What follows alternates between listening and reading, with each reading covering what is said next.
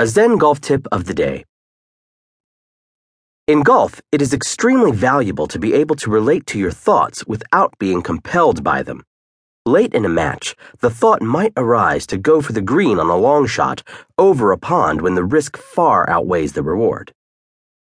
You could save a few strokes every round if there were a little bit of space and time between the arising of your thoughts and your taking action based on them.